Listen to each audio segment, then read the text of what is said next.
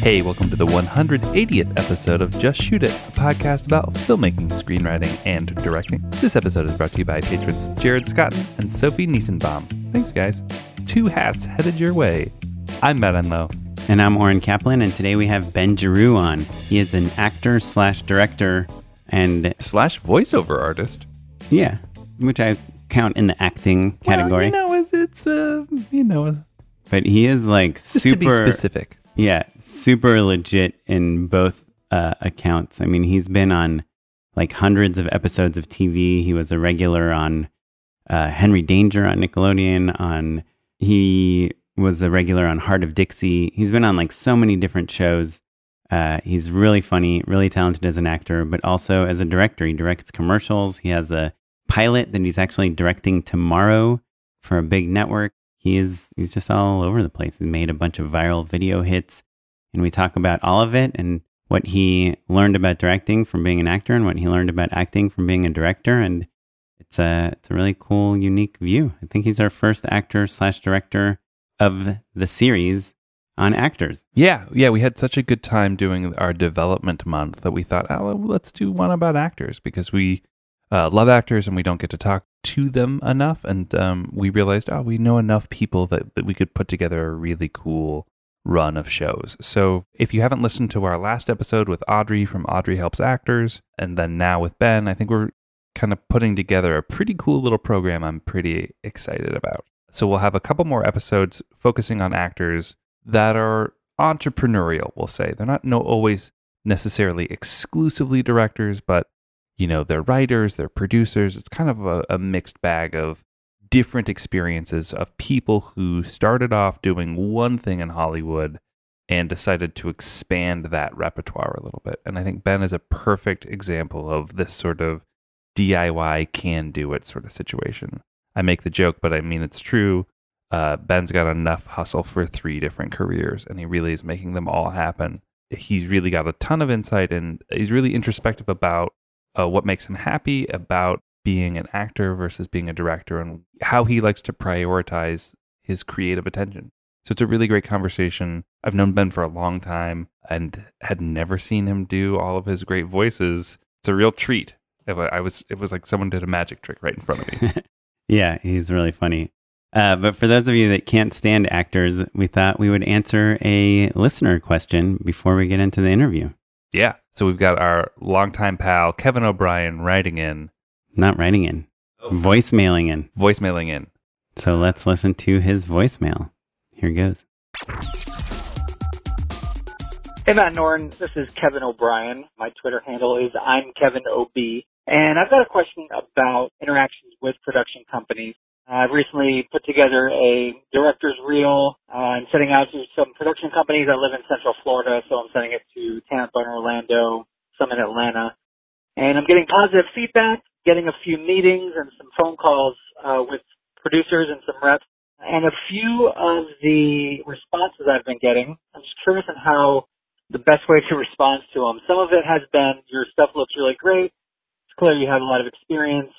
But either the performances of the actors don't match the scale to the story you're telling. That's on either a spec spot that I've done or just another local commercial that I've done.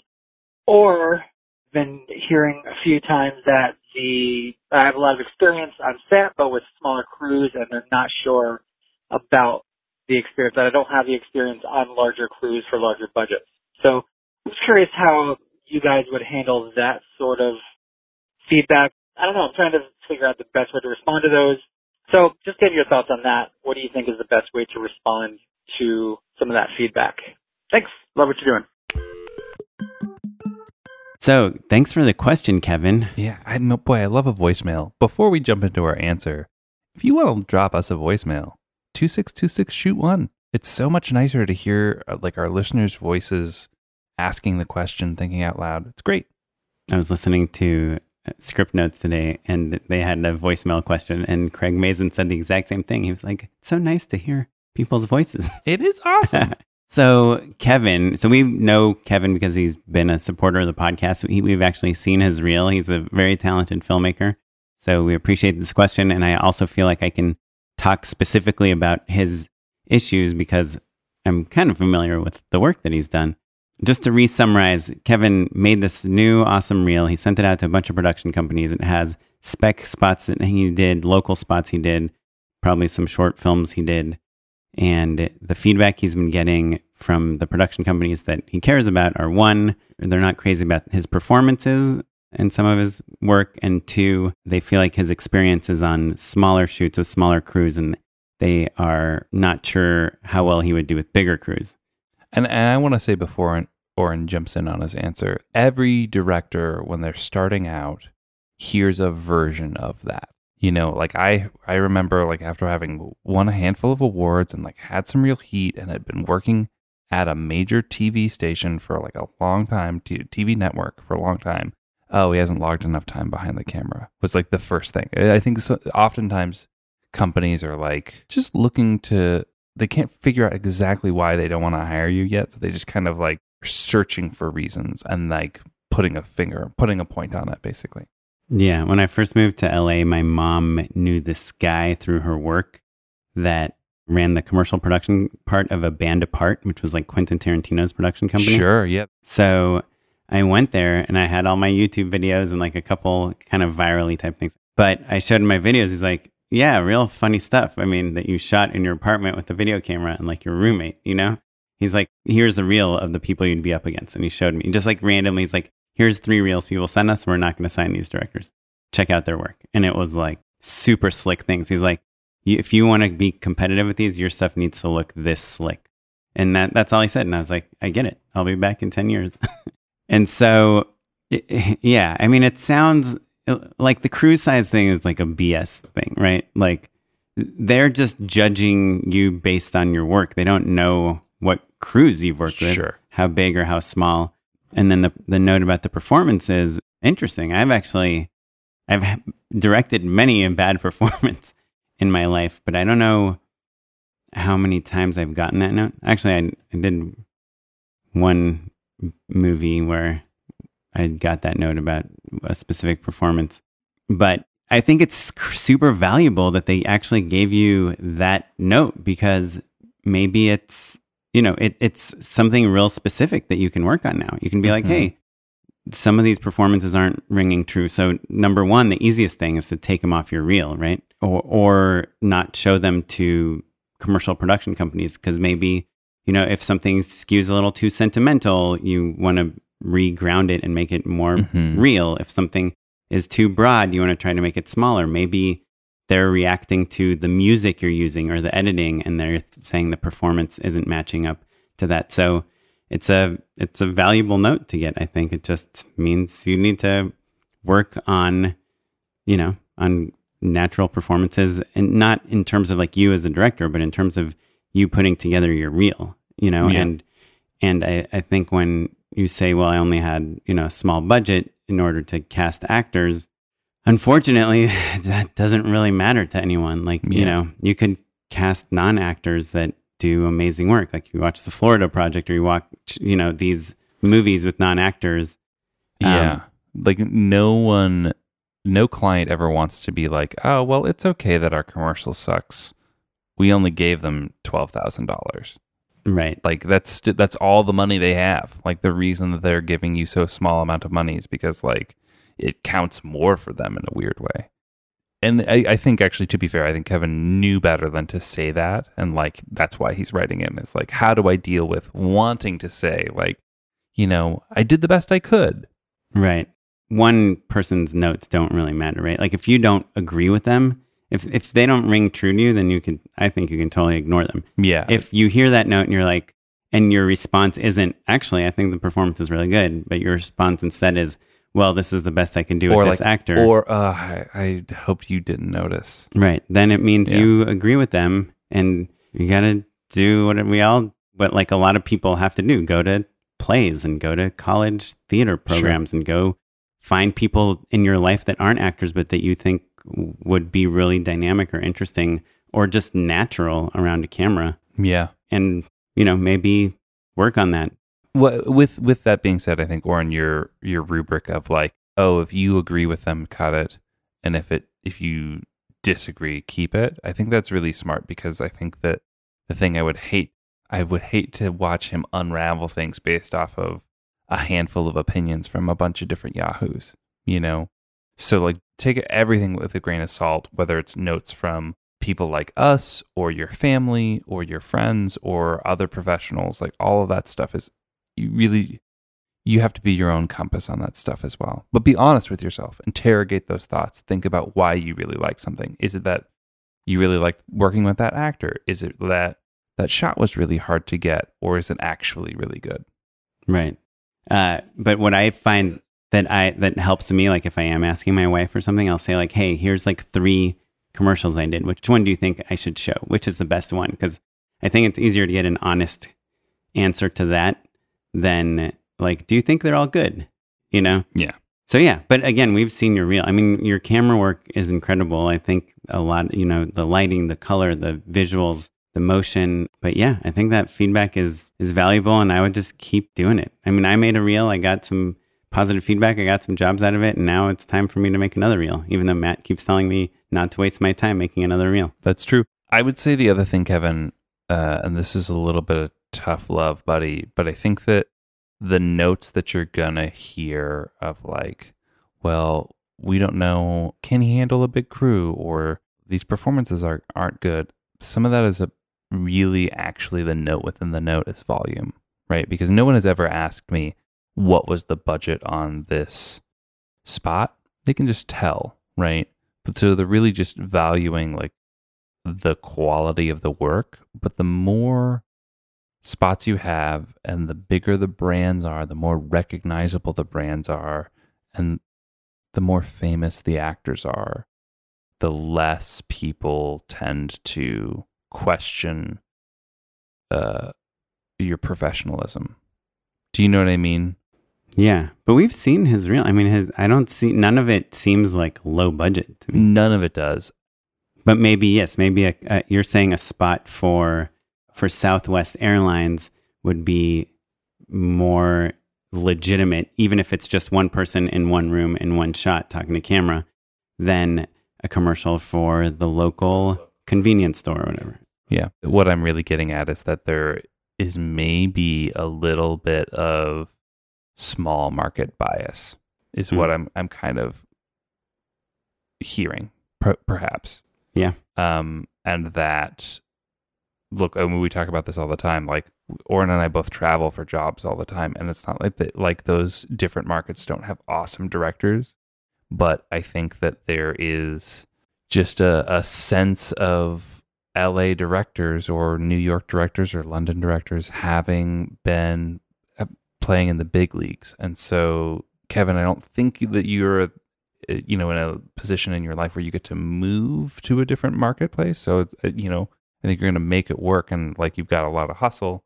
I'm not worried about it, but I think that you do have to kind of climb that other mountain of like showing people that you really have what it takes. But I think that some of what I'm hearing, if I read between the lines, is really just that, The people are saying like, oh, you make these small spots and we want to make big spots. Yeah, basically. Yeah. Yeah. The other litmus test, which is like a very poorly defined one, but if you put a 30-second commercial on your reel, it should be something that someone sees that they can say like, oh, I could see that on TV. Mm-hmm. Or they just, frankly, the best case scenario, they assume it has been on TV.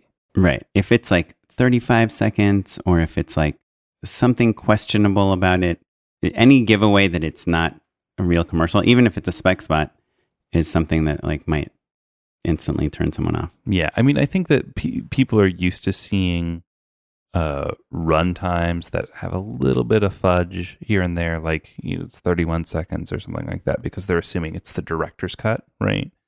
But you have to have volume, and those have to be for big brands. Then I think you can get away with that stuff. Yeah, and obviously, I'm sure you do this, but obviously, just put on like the legal text and the logos and all that stuff that you would see in a real commercial. Also, in the title of the video, like if it's a Vimeo link, it'll say, Whiska's 30-second spot. Yeah. So even if it's 31 and a half seconds. Yeah, that's what I do. Every spot on my website is like 32 seconds, and I call them all 30s. Well, cool. Well, I hope we were helpful. And we'd love to kind of hear your thoughts on our thoughts since we email with you. Yeah. And thanks for letting us talk about. I think the real answer is just do more spots and mix up a handful of specs with a handful of, more local, smaller marketplaces. I think that's the move. Yeah, keep getting feedback. If you're sending this out to a bunch of production companies and are actually in touch with them and they're saying no, then say like, hey, which spot do you think I should cut from my reel? Just go for it. If you're already like not going to work with them. I mean, to be honest, the other challenge that Kevin's up against is that because he's in a smaller market, there are fewer people to talk to. So just cultivate those relationships and say, okay, well, look, I'm here to like learn and get better. And like, now I'm a bargain, maybe, don't undersell yourself, but like turn it into an opportunity, I think.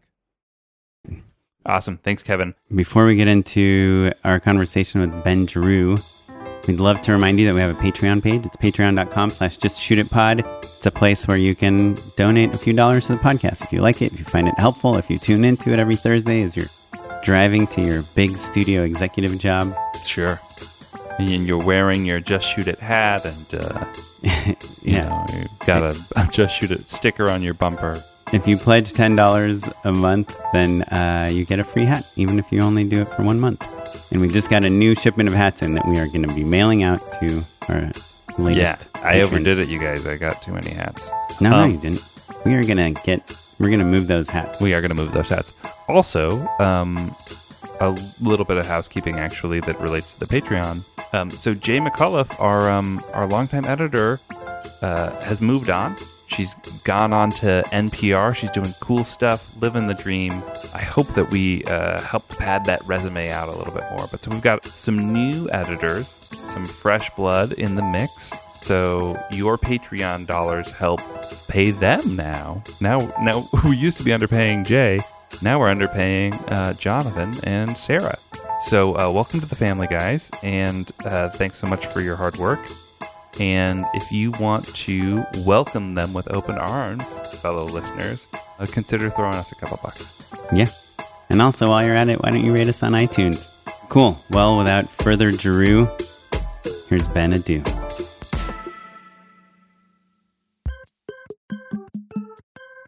Hey, we're here with Ben Giroux. How's it going? Good. Thanks for having me, guys. Yeah, thanks for coming. Yeah, man. This is part 2 of our actor/director series.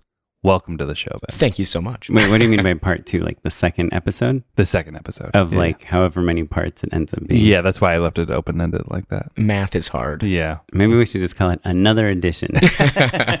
Well, we know it's the second. On a very special. Ooh, there we go. So, Ben, talk about a setup for a segue. So you are an actor and director and also like a pretty accomplished voiceover artist. Yeah, voiceover. Voice actor, I guess I should say. Yeah, right? sure. Voiceover Vector, I'm pretty sure a vector. is the term. Yeah, a vacuum. Voiceover for me is the one thing in the industry that doesn't have any anxiety attached to it. Oh, you cool. got the lines right in front of you. You can dress however you want. Mm-hmm. I feel like everything else, whether you're on or off camera, has anxiety attached to it. Mm-hmm. If I'm a director, I'm trying to appease a client and an agency and make my day and make good creative decisions. If I'm an actor, I'm trying to desperately remember my lines and I'm trying to impress people and I'm trying to remember my blocking. If I'm a voice actor, I got everything right there. Yeah, it's easy. Don't fart. Yeah, don't fart. Yeah. Although that I think is applicable to anything in entertainment. Well, just saying it's not totally anxiety-free, Ben. Exactly. Have you guys seen Cake Farts? No. No. Oh, that video? Viral video from back in the day? It feels like something I would have made. I feel like... It's like, it came on the heels of Two Girls, One Cup. It's one of Gotcha. But, one of those. Gotcha. But it is one of those videos that the farts are what made them famous. There's also like the farting reverend. Have you seen that one? Farting priest? I have a list of things to Google after that. Yeah, they'll be in the show notes. My point is that farts are very important for the entertainment business. Absolutely. But wait, if you are going to do like VO on a Steven Spielberg animated film versus like a local supermarket commercial, do you dress the same to both of those things? No, and you know what's interesting? I had a a Nickelodeon animated series that I was a lead of for a couple of years called Bunsen is a Beast. It was from the Fairly Odd Parents showrunner. Were you Bunsen? I was his friend, Mikey. And so it was like a buddy comedy essentially between a monster and a little kid. And how old was your character? Oh, God. How old was Mikey? Probably like 10. Wait. Ben, is Mikey here right now? Mikey Monroe?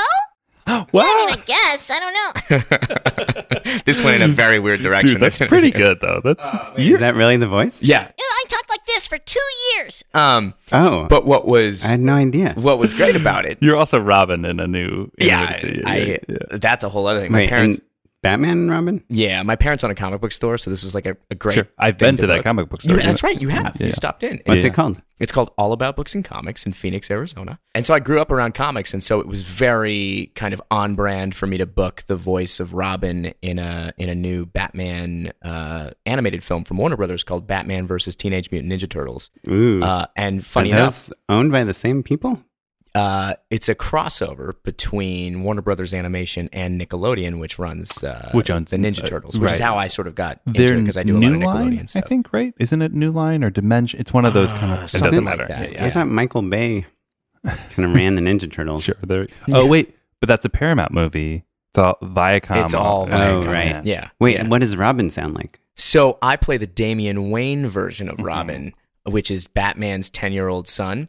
And so it's like a little bit here. So I'm kind of like here, but it's a little lower than Mikey. So it's a Ben, little. that is incredible. It's I've a known little you more for a gruff. long time, and I've never seen you do that. That is like a great party trick, man. Thank you. I appreciate it. Yeah. So it's funny because voiceover has been a large part of my career, and has actually sort of like looping it around what you guys talk about taught me a lot about the ad world. Because I do a lot of commercial voiceover. Oh, sure. I did Honda stuff for a while. I was like the voice of the little bubble and scrubbing bubbles for a long time. Are you the voice of Fred Savage on those Honda commercials? No. But I did all their like claymation holiday spots for a number of years. I've used those. It's my job to be helpful. An IIHS top safety pick. So I did that for a long time. But it was interesting because this whole, 10, 12, 13 years of commercial voiceover, not necessarily the animation stuff, but commercial voiceover it taught me all about, from the actor's side, what it means, what an ad agency is, and what a picky client is. Sure. You see those people like whispering to each other, exactly. and you connect the dots, basically. Yeah. So it was an interesting first little taste of what the ad world, I would say, looks like, even long before I even got into directing. But do you feel like that's different than commercial acting? Like when you're on set acting in a commercial? 100%. Yeah. The voiceover world, I think, is a little more chill. Although, I've done some larger brands. Like I did a Jack in the Box campaign last year as a voice actor. And those sessions are a little more, they feel a little bit more like what a larger on-camera commercial experience would be. There's or more at least, people in the booth. Yeah, and there's that more sort of stuff. people Yeah, how so? there. Tell us more. There's, it's honestly how people talk about the client. If it's like a chill, fast food place in North Carolina, it's a pretty chill session. Nobody, people care, but they don't like care. If it's a Jack in the Box session, like you better believe there's a lot of people that are going to be listening to it, and you're at the session longer because they're constantly, they record you and then they send it back to the client or the agency to sort of take a listen to, and then while you're in the booth. So yeah, I think there's a little more gravity, I would say, to the job and a little more importance when it's a larger brand. But I think that's no different than if you're directing a spec commercial for a Doritos thing. Sure. Or if you're, directing a $3 million car commercial. I think those projects have a difference in gravity, not a difference in the amount that people bring to it in terms of their interest. It's not and more effort. or less important or whatever, exactly. but there's more, cooks in the kitchen, Yeah, we'll say. I think so. Yeah. I did these spots a couple of months ago where it was these two houses talking to each other, and there was like the one house was like a George Costanza type guy, and then the other house was just this Midwestern woman. And so most of the directing was in the voiceover booth, but the clients were not there. They were all on the phone. And so I feel like that might be weird way to be directed where you're just hearing all these voices and you don't see anyone and you don't even know who is giving you the direction. I have rarely over the last 12-ish years met anyone who's directed me in person in voiceover. So I did this video game last week, and I didn't meet any of them in person. We had a writer who was out of state, we had a director who was out of state, and I was at this voiceover booth in Burbank. It was the most NDA paperwork I've ever had to sign for anything, so much so that they didn't tell me what the game is. I know I'm a big voice in it. I know like the general creative, obviously, because I was at a 4-hour session for it, and I did 2 major characters in it. But that's how intense particularly the video game world is in voiceover. Is sometimes they don't even tell the actor I didn't know what my character name was at the end of the session. It's so intense that like you've got your... Is it Mario? It's a me. No, you've got your lines in front of you, and usually I'll take my copy just to remember the job and tell my agent, what I recorded. Sure. And this particular job, this is very common with video games, is they say, before you leave, we'll take that from you. Like, you're not even allowed to take the lines that you read. Sure. They have like a paper scanner you have to walk through. It's like lockdown. It's crazy. So anyways, I think every voiceover job is totally different from the next, but at least commercially, it taught me a little bit about the ad world. Do you ever record from home? I actually record from home daily. Sure, I bet. So not necessarily for jobs. Do you radio call the call? I had this guy in my Airbnb that was, it's like every morning he'd be like, you're listening to K-Rock 97.3. Yeah. New Hampshire. You're listening to K-Rock. Those are like a lot of promo guys. And I do a little bit of promo. I'll do some like Nickelodeon promo, like coming up, 8/7 Central, only on Nick. I'll do stuff like that. But like the cool promo, I don't really get much of that. I get the like happy kid promo stuff. I don't do a ton of broadcast stuff from my booth at home. I converted a closet into a recording booth in my place. And it's all high-end equipment, and I engineer my stuff the best I can in terms of auditions and callbacks. But for broadcast stuff, I don't totally trust my audio engineering skills enough to... I've done some broadcast stuff from home, but usually you just go to a session. But I will say for auditions, specifically for commercial and promo auditions, it's a daily thing. I mean, I'm usually in my booth for 30 minutes to an hour a day. Yeah, cool. Like your agent sends you sides every morning and then you just read them all? Yeah, either at night or in the morning. Usually it's split between commercial stuff, promo stuff, and animation. So any given day, I could have a Taco Bell radio spot, a McDonald's TV commercial spot, and a Nickelodeon promo, and then a video game and or an animated pilot. And so it's a lot of different kinds of voiceover. I talk to a lot of people who are getting into voiceover and starting out. Sure. And I think that one of the things that it seems so like accessible and fun and it is easy, but like I wouldn't say easy. I think I want to make sure I'm saying insanely competitive. It is insanely competitive. But it's not at all think easy, it's not competitive. But that's what I'm saying. It's like I think actors who are looking to break in or trying to figure it out don't want to wait tables anymore. Basically, They're like, I figured it out. This is the ticket. And it's the equivalent of directors. Like I'm sure we've all met directors that are like, yeah, I'm just going to do some commercials, just to make some money. Right. Yeah. So a lot of the advice that I give actors who are getting into voiceover is to understand the different kinds of voiceover. I think a lot of people are, I just talk in front of a mic, and that's not the case at all. A promo read is entirely different from a commercial read, and even certain kinds of commercials. If I'm doing a jewelry commercial and I'm talking about this, I'm going to use this cadence of my voice. But if I'm doing a Taco Bell spot where I'm kind of just this like young millennial guy and I'm going to kind of talk like this, it's all my natural speaking voice. Whatever, mom. Like, hey, the new cheesy gordita crunch. Like, do you have a news voice? It's funny. I do a lot of 1940s newscasters.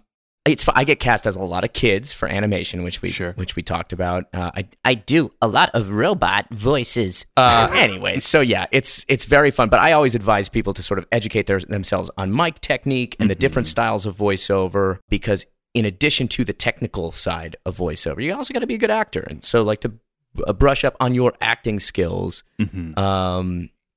Because it all comes into play, and it's like anything, even directing. it's a marathon. You know, it took me a year to book my first voiceover commercial back in the day. It took me a second year to book my second job. And it took me 10 years to book my first animated series. So it's like anything, it's a marathon. Well, those people that do the animated stuff, like I did some animated stuff at Disney, and we had like the cast of the Rugrats come in. You know, I mean, it's like the best, most experienced people in the world. I'm good friends with Tommy Pickles. E.G. Daily. yeah. I mean, those people are and like... Babe the Pig, actually. E.G. Daily is like a big name. I think E.G. came in for us. Yeah, and you're like, how does someone that's just starting out in voiceover compete with them? You know? Sure. Yeah, and you know, I've been at the same voiceover agency as E.G. She's a great example for years, and you know, it just like anything, it's a marathon. You just got to keep chipping away at it. You got to keep getting casting directors familiar with your voice and your submissions and what makes you unique.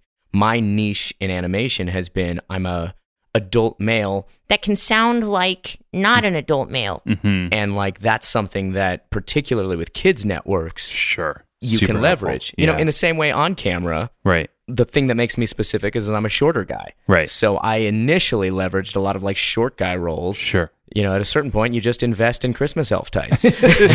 Like, listen. But you sort of do the thing that can make you specific. And I think that's applicable to any avenue in the entertainment industry, even directing, which I've found as well. So before we jump into the directing, just because we'll probably have a few new listeners that are actors, are there any resources in terms of like educating yourself on voiceover that you can direct people to before? Sure. I mean, if you're in Los Angeles, I would advise, or New York actually, I would advise taking a voiceover workshop.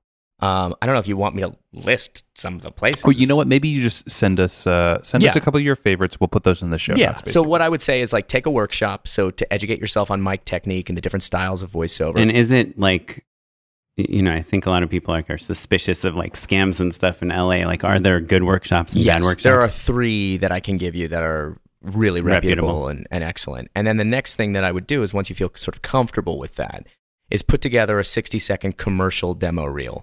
There's tons of great demo reel services. There's a couple of great voiceover coaches I could refer you to that actually audio engineer demos. And you don't focus on animation yet. That comes later. Don't even necessarily focus on promo yet. It's all about commercial voiceover. That's going to be your way in to start understanding how the voiceover world works. And again, it's about finding 3 to 5 clips in that demo reel that allow you to use your natural speaking voice, but in different cadences and different qualities. Sort of like what I was saying before, how I'm speaking right now versus how I'm speaking right now.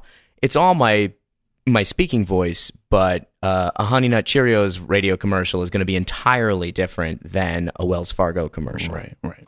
Awesome. Well, so Ben, I'm curious because we've known each other for a long time. How do you guys know each other? This is a funny story, actually. Oh, is it a funny story? I just feel like we went to school together. Well, I think the first time I met you was Broadcaster Briefs. Oh, that's true. That's true. That is a was deep dressed in a very funny outfit. Yeah, so you knew my wife. Yes, back in college. I so I was aware of you. You. Yeah, and like you were in plays, so I was always aware of you. But yeah, originally we cast you in a early internet video about Hitler and Jesus being friends. It was a buddy comedy. Yeah. And I played Jesus. I'm the most Jewish-looking guy in the world. It was funny. It was pretty funny. It was actually pretty funny. The company really, really wanted like controversial, like funny skits, and so that's the one that they ended up going with. So I met you with a Jesus and Hitler buddy comedy. Yeah, Second Coming, right? It was called Second Coming. Yeah. It was a sex comedy. But it was good. It was pretty funny. But yeah, that's how we know each other. Okay, so you went to USC. I did, yeah. I went, and in fact, I took acting courses with Matt's wife. And you majored in theater. I did. It's funny. I initially went to Chapman University my freshman year of college and was a film production major. Oh. And it was my 1 year away from acting. And I feel like you sort of have to go away from what you want to do with your life to understand, oh, shit, that's really what I want to do. So Chapman was not for me. It's an excellent film school.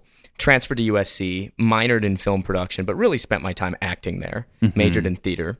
And I certainly pursued acting and I was quite lucky. I started working in television Yeah, I remember you right away. You started working quickly, yeah. And, it's funny because after I graduated, I immediately reconnected with all of the film production guys I went to Chapman with. And I very early on, even when I 10 years ago would introduce myself and say, oh, I'm only an actor. That's all I am. I don't want anyone to think that I do anything else in entertainment but act. I had this interest in cultivating professional relationships with people that weren't actors but were in entertainment, really talented crew people. And I started to slowly realize that the path you want in this town is not mutually exclusive from another path. So I could be a director and a writer and a producer, and that did not negate any of my acting career. In fact, they all, at this point, immensely complement each other. But I didn't realize that at first, and so I was reticent to tell anybody that I did anything other than acting. And for a long time, 5-6 years, all I would do is act, and I was working fairly consistently in television until I just started to diversify, I think, my entertainment interests. I feel like it used to be like a thing where the people would tell you to focus on what you want to do and try to do it as Ben's much as got possible. enough hustle for all three. No, but I think nowadays when you see, I mean, nowadays it's just insane. Even 10 years ago where like a Shane Carruth or someone is like doing everything themselves, you're like, oh, I guess you could do a good job of more than one thing. And today with like the YouTubers and stuff, it's like, you're like, oh, everyone is doing everything, and the more you know, the better. It just seems like a total shift in mindset. And we graduated, I graduated in 2007, so it was like right as YouTube was starting to take off. And true to form, I put a web series together with my buddies, and we shot it for a month, and it was like the first thing, I was in it too, and it was like the first thing I tried to produce. I didn't even direct that. I just tried to like put a bunch of creative people together and put something on camera. It was still, though, clearly your voice. Yes. Right? I think that's the other thing that's interesting to point out is that I think you're consistent between your comedic style, your acting style, and your directing style. There's something that makes sense to it, right? There's like a poppiness to it, a brightness to it, like an energy to it that I think it makes sense that the work complements each other. I appreciate that. And I think that's what we all sort of as directors have to do, because it allows brands and clients to understand what they're hiring. Right. I mean, this is sort of fast forwarding, but one of the things that is both a positive and a negative for me as a director right now is I've had a lot of viral success. And so a lot of clients and ad agencies will look at me as the quote unquote internet guy, which can be great because that can lead to some really creative, interesting spots. But it can also be a disadvantage when they're like, well, he's not, the guy that can do the $2 million television campaign. He's the guy that we're going to give the $50,000 budget to and try to go make some Snapchat stuff. And it'll be great. Let's actually give people a little bit more context, right? Because I think in between, building your voiceover career, building your acting career, working consistently, you were doing a lot of different sketches online, but the one that really broke out, right, is one that came out about 2 years ago called Back to the 90s, right? That was kind of your big hit. Yeah. Like everything else did well, but what is the view count at Back to the 90s right now? Approximately. It's approximately 95 million views. On YouTube? On Facebook, actually. I have found an audience more with virality on Facebook. It's funny, we just put our sequel to Back to the 90s out, Back to the 80s this week. We're closing in on 3 million views for it, and it's been more of a slow and steady viral, but almost just as organic. It's all people sharing it and not a ton of... this one doesn't have a ton of celebrity fanfare, but I'll sort of backtrack. For a long time, I was making stuff that I felt like I should be making. I was in-house at like an MCN for a while. I was creating stuff that I thought... Which MCN?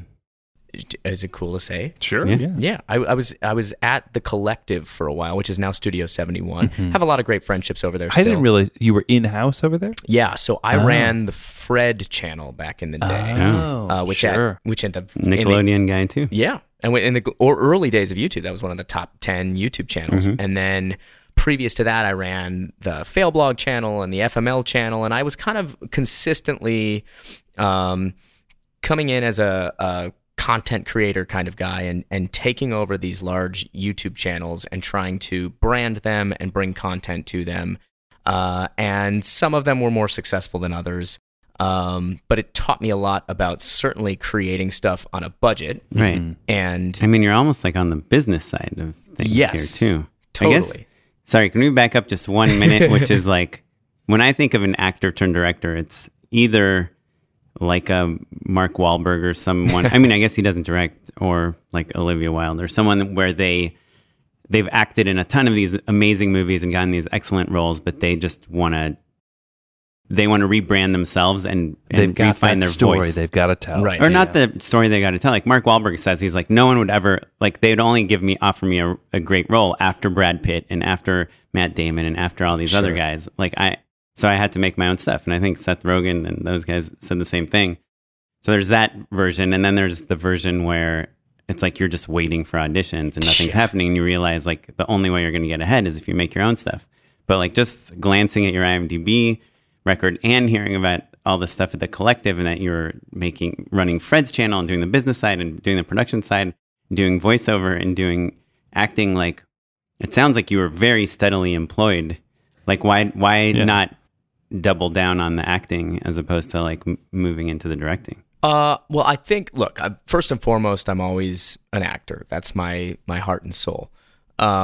I think as the industry started to change, and particularly as a sort of a character actor, a lot of those roles are going to diversity now. I'm a Caucasian guy, and I wasn't getting as many roles, and I actually agree with that. I think we need diversity in those roles, and this sort of uptick of a more diversity in roles that have historically not gone that way is a very positive thing for the industry. One of the byproducts of that, though, is that guys that look like me weren't auditioning as much. And so that actually was a huge advantage to me in pursuing additional paths in entertainment. So as acting things would sort of slow down a month or two at a time, then I would start to work on some producing stuff. You know, it's funny, you said actor turned director. I think I had a slightly different path, which is actor turned producer turned director. Oh, interesting. And I think that I had to sort of educate myself on how stuff is made before I could recognize that director was really the role that I wanted to settle into. I was reticent to do it at first because a lot of the stuff that I was making, I was also in as an actor. It was a great way to sort of create roles for myself. And I was reticent to direct something I was in for a very long time, thinking that people would think it was egocentric and masturbatory. And I was, braffish, we call it. Yeah, exactly. And ultimately, I think the key to being in something that you're directing, which I have since very much embraced, is surrounding yourself with a team that you trust immensely and not running your set like a dictator. Having such talent around you that people can look at you and go like, hey man, like you didn't get that one, you need it again, and trust implicitly so much that you don't have to look at playback. And are you're working with the same team whether you're in front of the camera or not, right? So yes, they're learning what you like. 100%. Right? It becomes this sort of hive mind situation. Right? Yeah, I think, and look, I'm sure we all do this as directors. We get our favorite DPs and our favorite production designers and et cetera, et cetera. And, as it's grown over the years, I remember I was a guy running around with one guy and a 5D camera and 2 lights. And our Back to the 80s shoot had over 200 people on it a couple of months ago with confetti cannons and a jib. And, it's cool to watch that incrementally go. You don't go from a 5D and 2 lights to a jib and confetti cannons and 200 people. There's a lot of steps in between where it's like, okay, maybe that second shoot, maybe we'll layer in like a gaffer and a grip. Okay, well, I liked that. What if we had a lead man and a prop master for our production designer on the next shoot. And so you start layering in more and more pieces, more and more equipment, better people as you continue to curate. More experienced people, maybe. Yeah.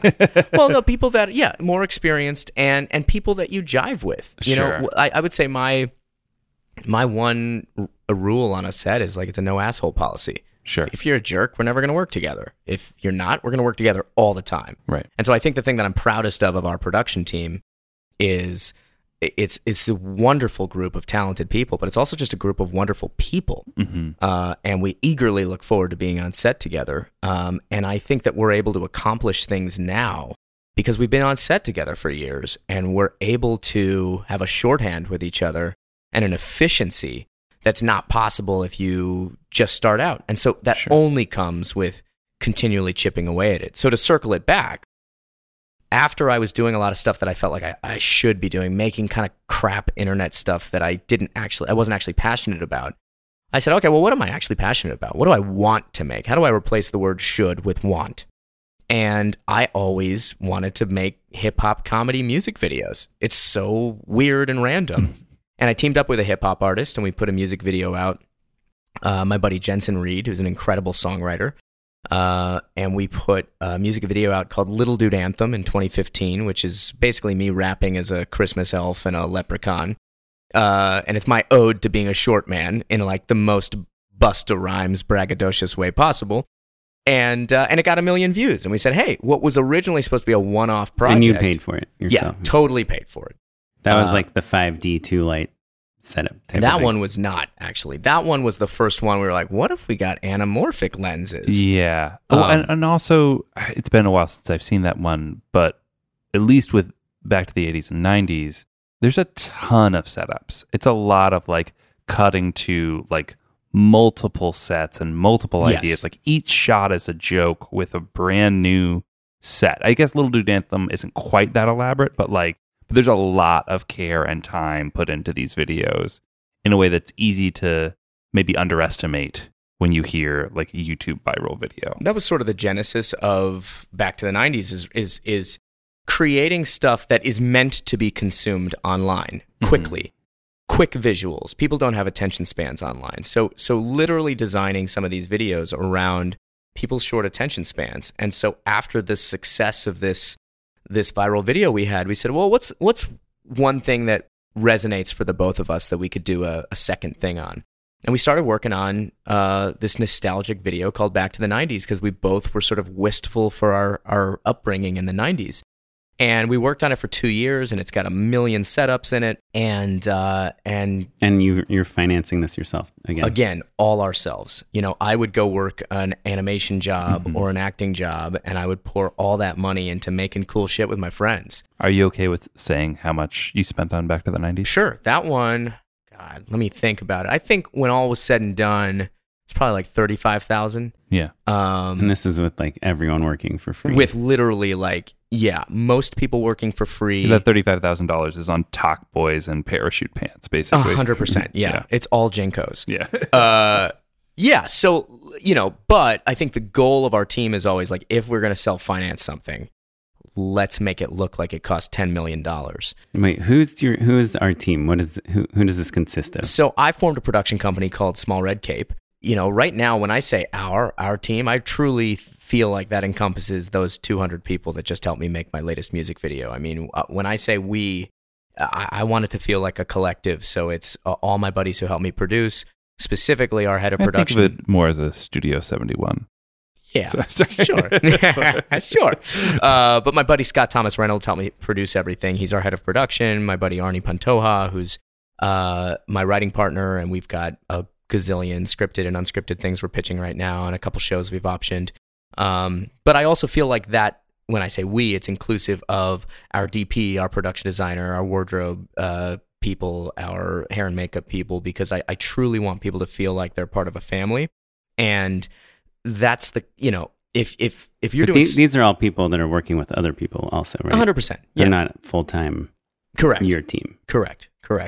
Lately, it feels like that, which is good. We've had a lot of activity lately. But, the most fun about being a filmmaker is getting to do it with your friends. And like, for me, one of my favorite quotes is filmmaking is the ultimate team sport. I can't be a good director or a good actor or even a good writer if I can't surround myself with people who are excellent at their positions. And so there's this beautiful harmony of when we get on a set of watching everybody excel at what they do. And I appreciate it so much. I love watching our DP talk about lenses. I'm not a very technical director, so I sort of defer to the technical stuff to people that are much smarter than me. I'd like to consider myself a pretty creative director. I'm an actor, right? So like I love working with actors. I love making creative choices, thinking about beats and pacing and framing a shot in the funniest way. But what about editing? I actually cut a lot of our passion projects. I love editing. And I think I'm actually decent at it because I've went to film school. And you do a little bit of VFX as well, right? Not really. Oh, okay. I've got a couple of VFX guys I work with that I love farming stuff out to. I mean, a little here and there, but that is definitely not one of my strong suits. But yeah, and just sort of zooming out from it, I think it's so cool to watch people excel at the thing that they're experts in and get to participate in that. And get to set them up for success. That's one of the things that I love about being on set with my team. So we had this music video come out, and it got almost 100 million views, and we charted at number 11 on Billboard. Yeah, I want to know, how did that change your life, right? Because I think that everyone thinks about like, what if we did some cool videos for the internet? Maybe something will get a little traction. Yours is, we've both been around the digital space for a long time. Yeah. I don't know anybody with 100 million views on one video. Yeah. Like literally. Like, yeah. I know one person. Liam Sullivan. Oh yeah, I know Liam. Oh yeah, sure. I know Liam. Yeah. The shoes one, right? Yeah. To come back to it, it's a lot of fucking views, right? And so what does that mean for you professionally? I would say it changed my life in ways that were unexpected. I anticipated, oh my God, we did it. Like, we actually did something that the entire fucking world saw. Yeah, right. Sure. And I thought we were going to have brands pouring money into our pockets to What make year was this? The next thing. This is 2 years ago. It's 2017. Oh. And so at a time where brands are investing in stuff So like I thought it was going to lead to a lot of brands coming directly to me and Jensen, my hip-hop partner on these. And you already had the production company set up, right? Already had my company.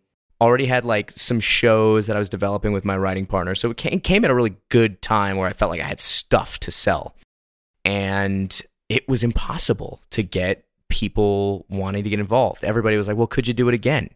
Did you get like traditional Hollywood reps contacting you, like agents and managers? I changed my representation around that time. But ultimately, I think the thing that it did unexpectedly was it launched my professional directing career. I had been directing things, for YouTube channels and whatnot. And so I had been directing my own stuff. So I felt capable as a director. I directed back to the 90s. That got all you this were attention. getting paid at like the collective to direct stuff. Yeah.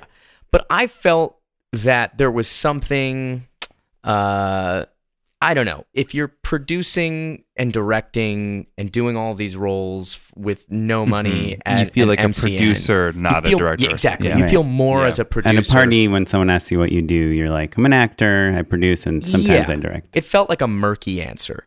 And so the number one thing that I think for me personally that Back to the 90s did was it established me as a real director that you could hire to direct your commercial. But also you did have that back catalog of other relatively viral sketches that you could be like, hey, this is that look, this is this one. Like it wasn't like you had one video. Right. I mean, you I still had had one hit video and plenty of other totally like respectable videos. There were still millions of views on the other stuff collectively, but there was nothing that had become, it felt like a phenomenon. It was crazy. It was like we had people reaching out to us from all over the world. Yeah, it's the one. It's like on the news and Yeah, it was people nuts. from San Francisco, Orange County, Fresno. Yeah, Oxnard. It was crazy. Downey. Little Bakersfield. No Torrance love though. That's a shame. Yeah. Well, I want to pivot for a second about, I guess, because we're really focusing on actors that turned into directors. Sure. Like you, I mean, just again, looking at your IMDb page, it seems like you were like on over like 100 episodes of TV shows. And so when you're a director, you're not just coming into this like someone that just graduated film school in Right.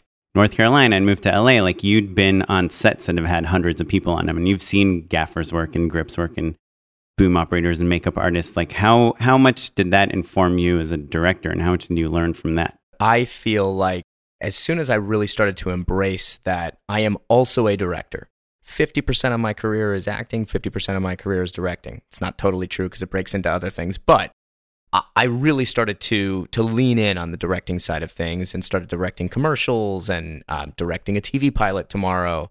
And I felt that as soon as I started focusing on directing in a bigger way in my life, it made me a better actor. I'll use this as an example. I was doing a network sitcom as an actor a couple weeks ago, and I'm wearing this silly outfit, and I'm grateful Can you to tell have us a job. which one? Feel free to name drop as much as you want. I guess I can say this. Oh, is it not out yet? It's not out yet, but it's public that it's Will and Grace. Oh, that's awesome. So Will and who?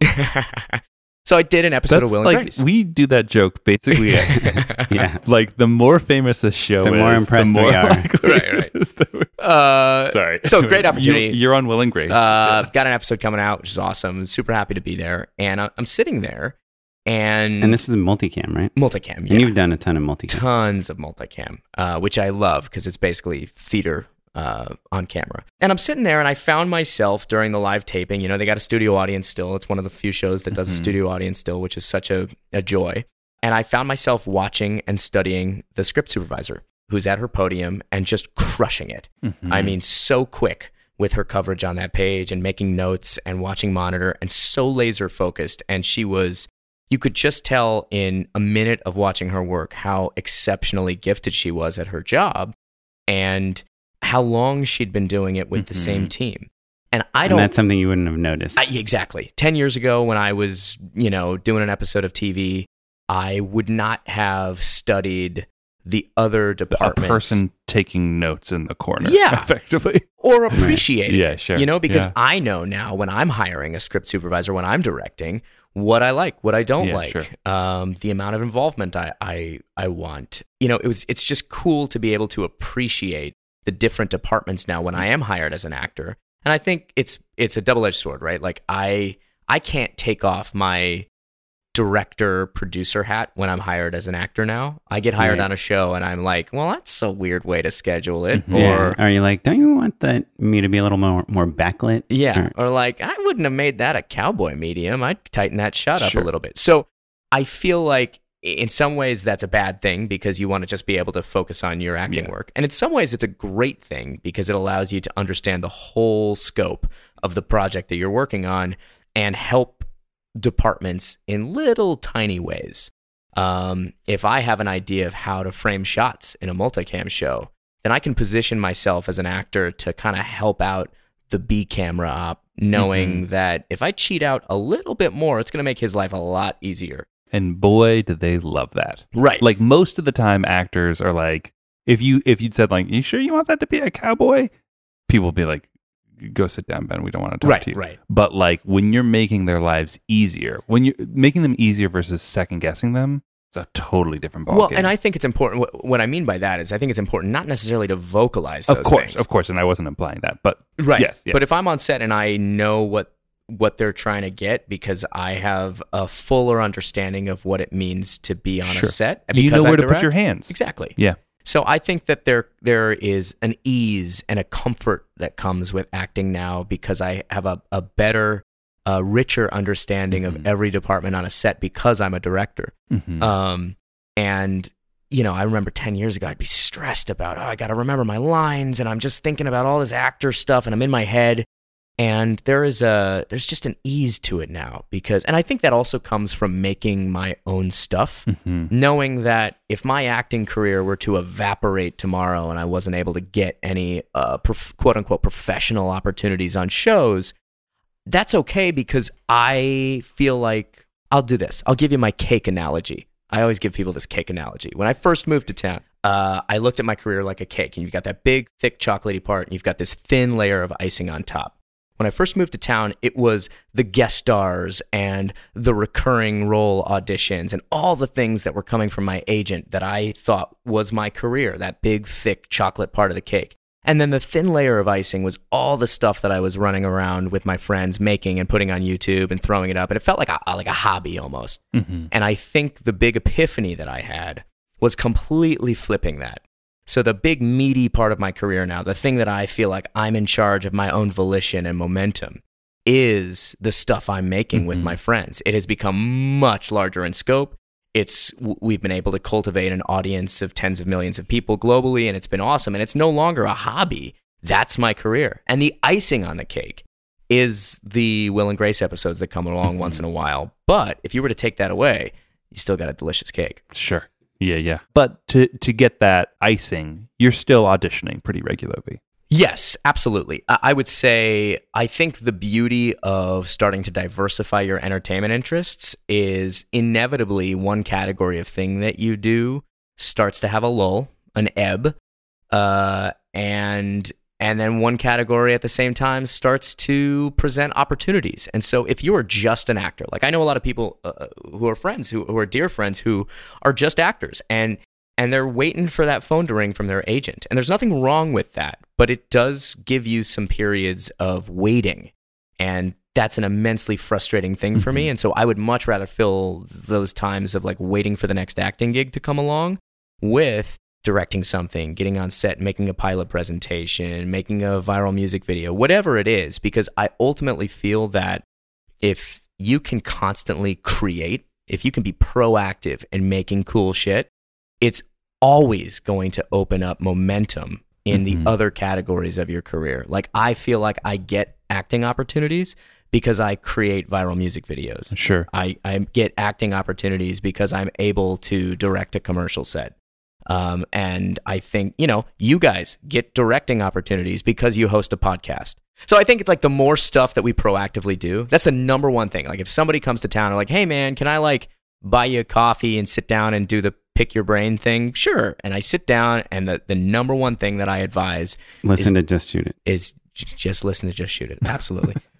And also respect the process. Also respect the process with Jordan Brady. And take his commercial directing boot camp.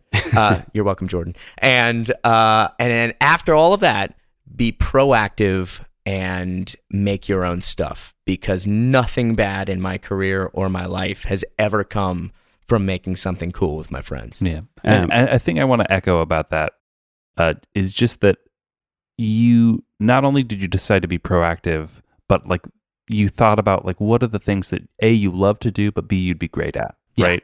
And so I think that thing, you coined it so perfectly, replacing should with want, right? But I think that the thing that you want to make sure you're doing on top of that is just like finding what your core competency is, right? Not everyone can make a funny hip hop music video, right? And so you hit it out of the park. But I think that sometimes actors can hear, oh, I need to be proactive, and maybe they like the thing that they're writing or aiming for, but it isn't actually what they're special at, Well, and I think that comes around to surrounding yourself with people who are experts in the things that you suck at. Here's a great example. I love writing, and so but I can't write stuff on my own. So I needed a writing partner that complemented my shortcomings as a writer. And I'm so lucky to have found that in my writing partner, because we're sort of yin and yang as we work together, and collectively we're able to create something that we both feel is great. But I can't do that alone.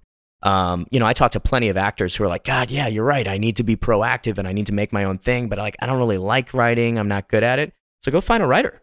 Right. Go get a writer to write you something that you can be passionate about, that you can direct or you can produce or you can just act in. If you're an actor and you just want to act in your own thing, go find yourself a great DP who's got some camera relationships and maybe owns their own camera. Like there are ways to put production, like passion project production together that doesn't have to, break your bank. We had Sam Zwiebelman on. Do you know him also from USC? Pen 15 scene. Oh, yes. So the way he told us that they made that show is he just like found two actresses he like loved, and he teamed up with them, and they made this like really amazing show together. But it's not like he came and pitched them the show or they came and pitched it to him. They just were like, hey, we like each other. We're impressed by each other. Let's come up with something together. And it seems like would have been very hard for any one of them to do it on their own. I want to surround myself with people that are better than me at everything. And like I said, it's especially better people. Better people, because I'm a shit. Their goodness is what's important. I want to just ask one last question about, again, your acting. Obviously, when you make a viral video that gets 95 million views, that's its own thing. But you were also, know all these showrunners and all these directors and all these famous actors from working with them. Can you leverage any of those relationships? Can you cast? Yeah, here's a good example. We put a cold open shoot together a year and a half ago for our pilot that we wrote in hopes of that helping us sell it. And we stacked the cast with a bunch of celebrity cameos, personal friends that were so gracious. When you say cold open, you mean just like the opening of the pilot, and you wanted to film and show that to people as you're pitching your project? We thought the first 4-ish pages of our pilot was an effective way to sell it, and we shot it all as a oneer. And it was a lot of fun. Can we ask who you got to be in it? Certainly, we're able to leverage things that way. I hate the idea that, just because powerful people who are ahead of you, you have to, quote unquote, leverage them. I think the way... Not leveraging them, but if you have a pilot idea for Nickelodeon and you've done 20 shows for Nickelodeon, it seems like there's a person that trusts you. 100%. And I think what those relationships have helped with is it's allowed us to generate opportunities for ourselves for pitching shows, let's say, that don't require representation.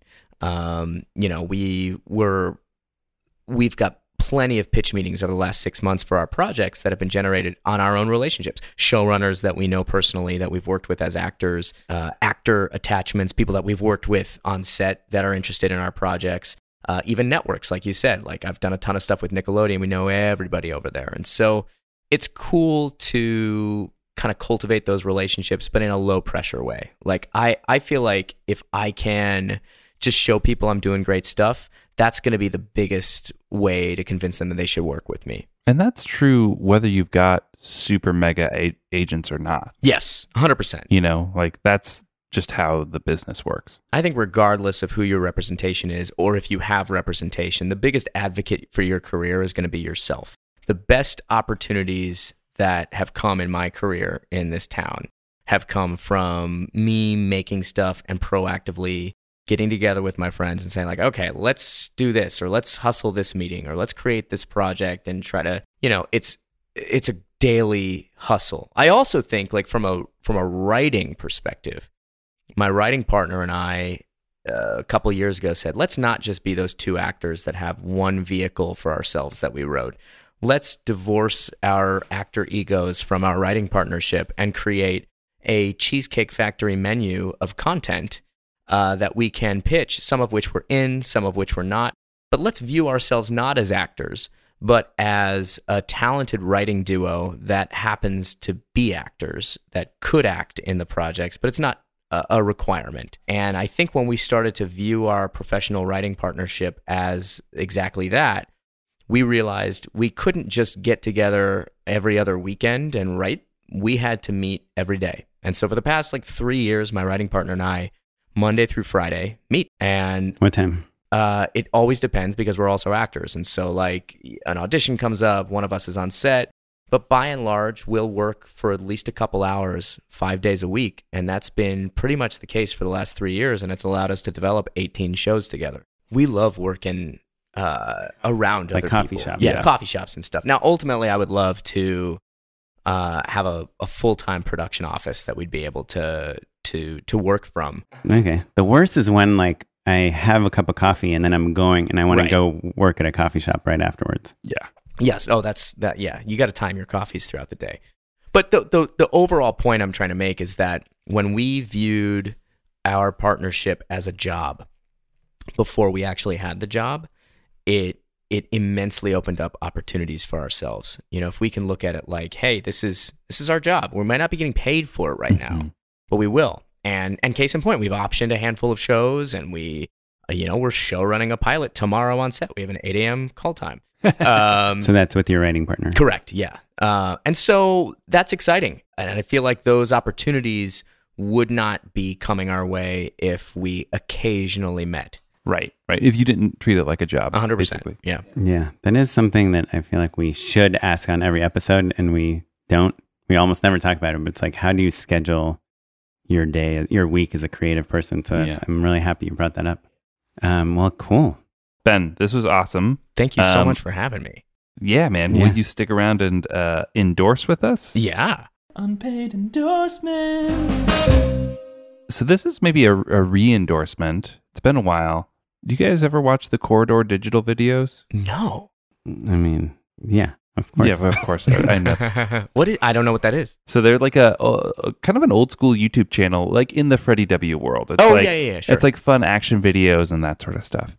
But recently they've kind of like tripled down on like their YouTube presence. They're doing like a ton of like stuntmen react videos, VFX react videos.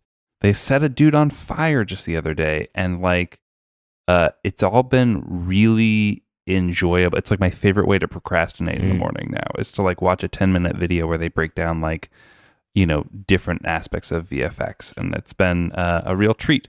So like for Oren, it's like child's play, but for me, I was just it's not child's play. I mean, I've just been watching their videos for like 10 years. Yeah. Sure. But would you agree that they've gotten better in the last 3 months? I think they have had the realization that how they do what they do is potentially more interesting to people than what they do. Or at least to us, right? Yeah. Well, but to their audience, like they can spend years making because they made the Battlefield movie. They've done all this stuff, that they killed themselves over. And I think they realize like what people are constantly asking them is like, hey, show us like how you did it, Yeah. I mean, they did watch a stuntman react video this morning, maybe, and it had 3 million views. Wow. And it's just like dudes watching TV. It's stuntmen watching other people do stunts. I mean, I would watch that. That sounds fun. And like giving notes on it. They react and they're like, oh, well, how did he not, break his legs doing that? And then they show like where the hidden wire is, or like,